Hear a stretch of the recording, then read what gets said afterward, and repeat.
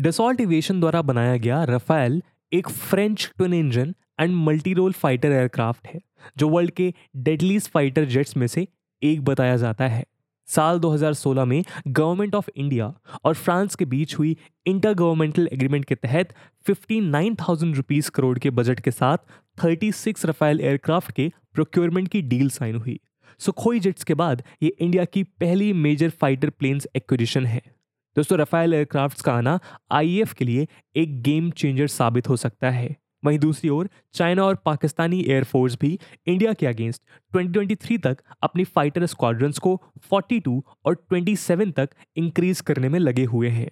ऐसे में इंडिया के लिए ये बात ज़रूरी हो जाती है कि वो अपनी स्क्वाड्रन स्ट्रेंथ को 31 से बढ़ाकर जल्द ही ऑथराइज्ड स्क्वाड्रन स्ट्रेंथ 42 को अचीव करे।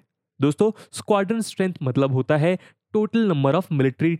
इंडिया के पास अभी सिर्फ 31 स्क्वाड्रंस ही मौजूद हैं, जो कि एक चिंता का विषय है। डील साइन करने के लगभग 4 साल बाद 29 जुलाई 2020 को पहले 5 रफाल जेट्स का बैच इंडिया आया।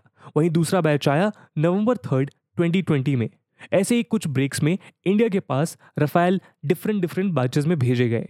22 फरवरी 2022 को 3 और रफाल जेट्स ने आकर इंडियन एयरफोर्स में रफाल की टोटल स्ट्रेंथ को बढ़ाकर 35 कर दिया।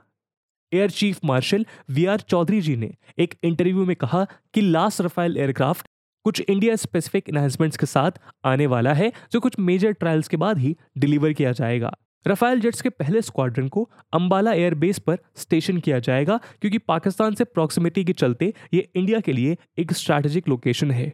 वहीं दूसरे स्क्वाड्रंस को वेस्ट बंगाल में प्रेजेंट चाइना से प्रॉक्सिमल डिस्टेंस पर लोकेटेड हासीमारा बेस पर स्टेशन किया जाएगा। दोस्तों, इस वीडियो में आज हम डिस्कस करेंगे रफाल के स्पेसिफिकेशन, एडवांस्ड फीचर्स और मिसाइल सिस्टम के बारे में, जो उसे एक डेडलीस्ट फाइटर जेट बनाते हैं। लेकिन आगे बढ़ने से पहले मैं आपको बता दूं कि इस वीडियो की इंपॉर्टेंस यूपीएससी मेंस के पर्सपेक्टिव से काफ़ी ज़्यादा है और इस टॉपिक से जुड़े हुए सवाल आपसे GS3 के सिक्योरिटी सेक्शन में पूछे जा सकते हैं। तो बिना किसी देरी के आइए बढ़ते हैं आज के टॉपिक की तरफ। आइए पहले हम समझते हैं रफाल की बेसिक स्पेसिफिकेशंस के बारे में। रफाल की लेंथ है 15.30 मीटर और हाइट है 5.3 मीटर्स। वहीं इसकी विंग स्पैन लेंथ है 10.9 मीटर्स। परफॉर्मेंस की बात की जाए तो इसका 4.5 generation state of the art system इसे मैक्सिमम 1912 किलोमीटर पर आवर की स्पीड प्रोवाइड करता है, जो साउंड की स्पीड से ऑलमोस्ट डबल है। वहीं लैंडिंग के लिए इसे सिर्फ 450 मीटर ग्राउंड रन की जरूरत है, जहां ये बिना ड्रैग शूट के आसानी से लैंड कर सकता है। ड्रैग शूट प्लेन के रियर पार्ट में से निकलने वाला एक पैराशूट को कहा जाता है, जो प्लेन की स्पीड को स्लो डाउन करने में मदद करता है। रफाल का टोटल वेट है 10 टन्स और टेक ऑफ के वक्त यही वेट 24.5 टन भी पहुंच जाता है। इसकी फ्यूलिंग कैपेसिटी इंटरनली और एक्सटर्नली डिवाइडेड है, जहां इंटरनल कैपेसिटी 4.7 टन्स है, वहीं एक्सटर्नल कैपेसिटी 6.7 टन्स है। रफाल -3.6G से 9G तक ग्रेविटेशनल पुल विथस्टैंड कर सकता है और इमरजेंसी के दौरान ये एयरक्राफ्ट मैक्सिमम 11G सस्टेन करने में सक्षम है। दोस्तों, 4.5 जनरेशन फाइटर जेट रफाल, जिनको 4th generation advance fighter jet भी कहा जाता है, दुनिया के सबसे डेडलीस्ट फाइटर जेट्स में से एक माना गया है। कई बारीकियों को ध्यान में रखते हुए इंडियन एयरफोर्स ने इस फाइटर जेट को अपने स्क्वाड्रन में शामिल किया है। आइए अब डिस्कस करते हैं रफाल के मिसाइल सिस्टम और वेपन कैरिंग कैपेसिटी को। दोस्तों, रफाल की मदद से कई पोटेंट वेपन्स कैरी किए जा सकते हैं, जिनमें सबसे ऊपर है यूरोपियन मिसाइल मेकर MBDA द्वारा बनाई गई beyond visual range air to air missile Meteor, जो मल्टी शॉट कैपेबिलिटी के साथ हाईली मोबाइल टारगेट जैसे जेट्स या स्मॉल एयरक्राफ्ट जैसे UAVs और क्रूज मिसाइल को आराम से टारगेट कर सकती है। वहीं दूसरी है air to ground laser guided ammunition Scalp EG cruise missile, जो एनिमी को 300 किलोमीटर के डिस्टेंस से ही टारगेट कर सकती है। और तीसरी है armament air sol modular hammer, जो एक प्रिसीजन टेरेन हगिंग एम्यूनेशन है, यानी इससे इंडो चाइना बॉर्डर जैसे लो ऑल्टीट्यूड्स और हाईली टेरेन्स में आसानी से इस्तेमाल किया जा सकता है। ये 60 to 70 किलोमीटर की रेंज में कई एनिमी टारगेट्स डिस्ट्रॉय कर सकती है। रफाल में एक ट्विन गन पॉड और एक 30 mm GI-80 30 रिवॉल्वर कैनन भी मौजूद है, जिससे 1 मिनट में 2500 राउंड्स फायर किए जा सकते हैं। इन मिसाइल्स और वेपनरी के साथ ही long range stand off Scalp cruise missile, AM-39 exhausted subsonic French made anti ship missile, laser guided bombs, non guided classic bombs और न्यूक्लियर मिसाइल्स भी ऐड की जाएंगी। दोस्तों, इंडिया में आने वाले रफाल जेट्स में कुछ इंडिया स्पेसिफिक मॉडिफिकेशंस भी की गई हैं, जिसमें Israeli helmet mounted displays, radar warning receivers, low band jammers, 10 hour flight data recording, infrared search and tracking systems जैसे कई फीचर्स एडेड हैं।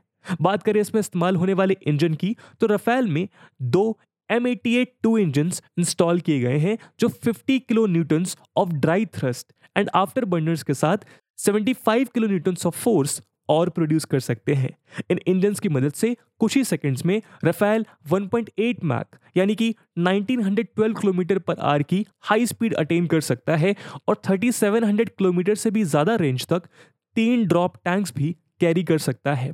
मिशंस के दौरान कई परिस्थितियां ऐसी आ जाती हैं जब एक फाइटर एयरक्राफ्ट के लिए रिफ्यूलिंग एक चैलेंज बन जाता है। ऐसे में रफाल में आने वाली बड़ी रिफ्यूलिंग फैसिलिटी की मदद से किसी भी अदर फाइटर एयरक्राफ्ट को फ्लाइट के दौरान ही रिफ्यूलिंग पहुंचाई जा सकती है। दोस्तों, रफाल के ग्लास कॉकपिट में hands on throttle and stick यानी होटस कंट्रोल सिस्टम मौजूद है, जिसमें फाइटर जेट के सारे क्रिटिकल स्विचेस और फंक्शंस स्टिक और थ्रॉटल पर ही प्रेजेंट होते हैं। होटस कॉन्फ़िगरेशन को मेनली हेड अप डिस्प्ले वाले फाइटर जेट्स में पायलट्स के सिचुएशनल अवेयरनेस को इंप्रूव करने के लिए इस्तेमाल किया जाता है। साथ ही इसकी मदद से टर्बुलेंस, स्ट्रेस और हाई जी फोर्स के दौरान पायलट्स आसानी से जेट को कंट्रोल कर पाते हैं। इसके साथ कॉकपिट में इस्तेमाल होने वाले एवियोनिक्स थेल्स एवियोनिक द्वारा बनाए गए हैं, जो communications, navigation, monitoring, aircraft flight control system, fuel system, firing cues और कोलिजन अवॉइडेंस जैसी कई इंपॉर्टेंट डेटा प्रोवाइड करते हैं। दोस्तों, आज इलेक्ट्रॉनिक वॉरफेयर मिलिट्री ऑपरेशंस में एक मेजर रोल प्ले करता है। एयरक्राफ्ट से मौजूद sensors tactical situation related information provide कर बैटलफील्ड की रियल टाइम इंफॉर्मेशन प्रोवाइड करते हैं। ऐसे ही कुछ टेक्नोलॉजिकली एडवांस्ड सेंसर और इलेक्ट्रॉनिक सिस्टम्स का इस्तेमाल रफाल जेट्स में किया गया है। आइए इन्हें समझते हैं अगले सेक्शन में। दोस्तों, रफाल में मौजूद सबसे major and important state of the art system है फ्रेंच कंपनी थेल्स द्वारा बनाए गए RBE-2 active electronically scanned array यानी ऐसा मल्टीमोड रडार। ये रफाल को एक superior detection, long tracking range और इलेक्ट्रॉनिक स्कैनिंग एबिलिटी प्रोवाइड कराते हैं। साथ ही सिंथेटिक अपर्चर रडार यानी कि SAR और inverse SAR modes high resolution ground mapping provide करते हैं, जिससे टारगेट्स को सर्च डोमेन के अंदर और बाहर दोनों जगह बेहद आसानी से ट्रैक किया जा सकता है। और आपको जानकर हैरानी होगी कि ब्लाइंड कंडीशंस और अनचार्टेड टेरेन में ये रडार जेट को लो ऑल्टीट्यूड पर ऑटो पायलट कपल्ड मोड पर भी उड़ा सकता है, जहां मैकेनिकली स्कैन्ड अरे रडार्स सिर्फ सर्च एरिया में मौजूद टारगेट को ट्रैक कर पाते हैं, वहीं AESA रडार टारगेट को स्कैन करते हुए साइमल्टेनियसली सर्च एरिया भी एक्सपैंड करते हैं। थेल्स और MBDA द्वारा बनाया गया और रफाल में इस्तेमाल होने वाला दूसरा मेजर इलेक्ट्रॉनिक सिस्टम है स्पेक्ट्रा EW सूट। इस सिस्टम के कारण एयरबोर्न और ग्राउंड बेस्ड थ्रेट्स के अगेंस्ट रफाल को एक हाई सर्वाइवेबिलिटी मिलती है। यहाँ स्पेक्ट्रा का मतलब है self protection equipment to counter threats for Rafale aircraft. इस सूट की मदद से इंफ्रारेड, इलेक्ट्रोमैग्नेटिक और लेजर थ्रेट्स को काफी लॉन्ग रेंज से डिटेक्ट, आइडेंटिफाई और एक्यूरेटली लोकलाइज किया जा सकता है। थ्रेट डिटेक्शन के लिए इस सूट में रडार वार्निंग, लेजर वार्निंग और मिसाइल वार्निंग रिसीवर्स भी इनकॉर्पोरेट किए गए हैं। साथ ही थ्रेट काउंटरिंग के लिए फेज्ड एरे रडार जैमर और एक डिकॉय डिस्पेंसर भी मौजूद है। थेल्स और डसॉल्ट एविएशन द्वारा बनाया गया अगला state of the art system है FSO यानी फ्रंट सेक्टर ऑप्ट्रॉनिक्स। ये सिस्टम ऑप्ट्रॉनिक वेवलेंथ्स में ऑपरेट करता है, जो इसे रडार जैमिंग से इम्यून करता है। इसकी मदद से लॉन्ग रेंज एयर, सी और ग्राउंड टारगेट्स को high resolution multi target angular tracking और लेजर रेंज फाइंडिंग की मदद से सीक्रेटली डिटेक्ट और आइडेंटिफाई किया जा सकता है। FSO टारगेट की टेलीलेंस पिक्चर और लेजर डिटेक्शन द्वारा एक मेजर्ड रेंज प्रोवाइड करता है। आइए अब डिस्कस करते हैं इसमें इस्तेमाल होने वाले दो मेजर पॉड्स को। दोस्तों, पॉड्स कुछ एक्सटर्नल अटैचमेंट्स होती हैं जिन्हें स्पेसिफिक मिशंस के लिए कैरी किया जाता है। रफाल में कई तरह के पॉड्स इस्तेमाल किए जा सकते हैं। पहला है एरियोस रिकॉनिशंस पॉड। इस पॉड को स्ट्रैटेजिक और टैक्टिकल रिकॉनिशंस मिशंस यानी किसी स्पेसिफिक एरिया की स्टडी के लिए इस्तेमाल किया जाता है।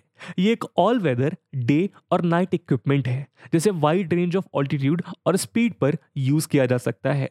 साथ ही ये डेटा लिंक से भी कनेक्टेड है जिसे हम आगे डिस्कस करेंगे।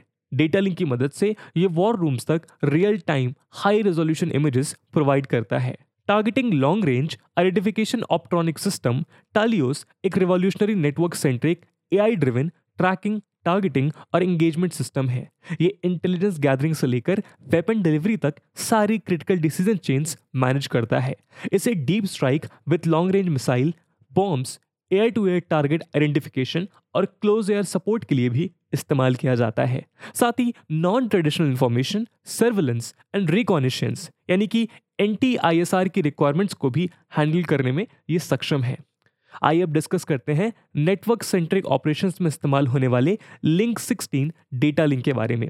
दोस्तों लिंक 16 एक नेटवर्क सेंट्रिक ऑपरेशंस में इस्तेमाल होने वाला मिलिट्री नेटवर्क है।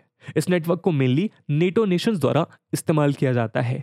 ये शिप्स और ग्राउंड फोर्सेस के बीच near real time tactical situation data provide कराता है। इस लिंक पर 1 Mbps की स्पीड से टेक्स्ट मैसेजेस इमेजरी डेटा और डिजिटल वॉइस मैसेजेस फैसिलिटेट किए जाते हैं। तो दोस्तों इन्हीं कुछ state of the art system के साथ राफेल वर्ल्ड के कुछ डेडलीस्ट जेट्स की लिस्ट में काउंट किया जाता है।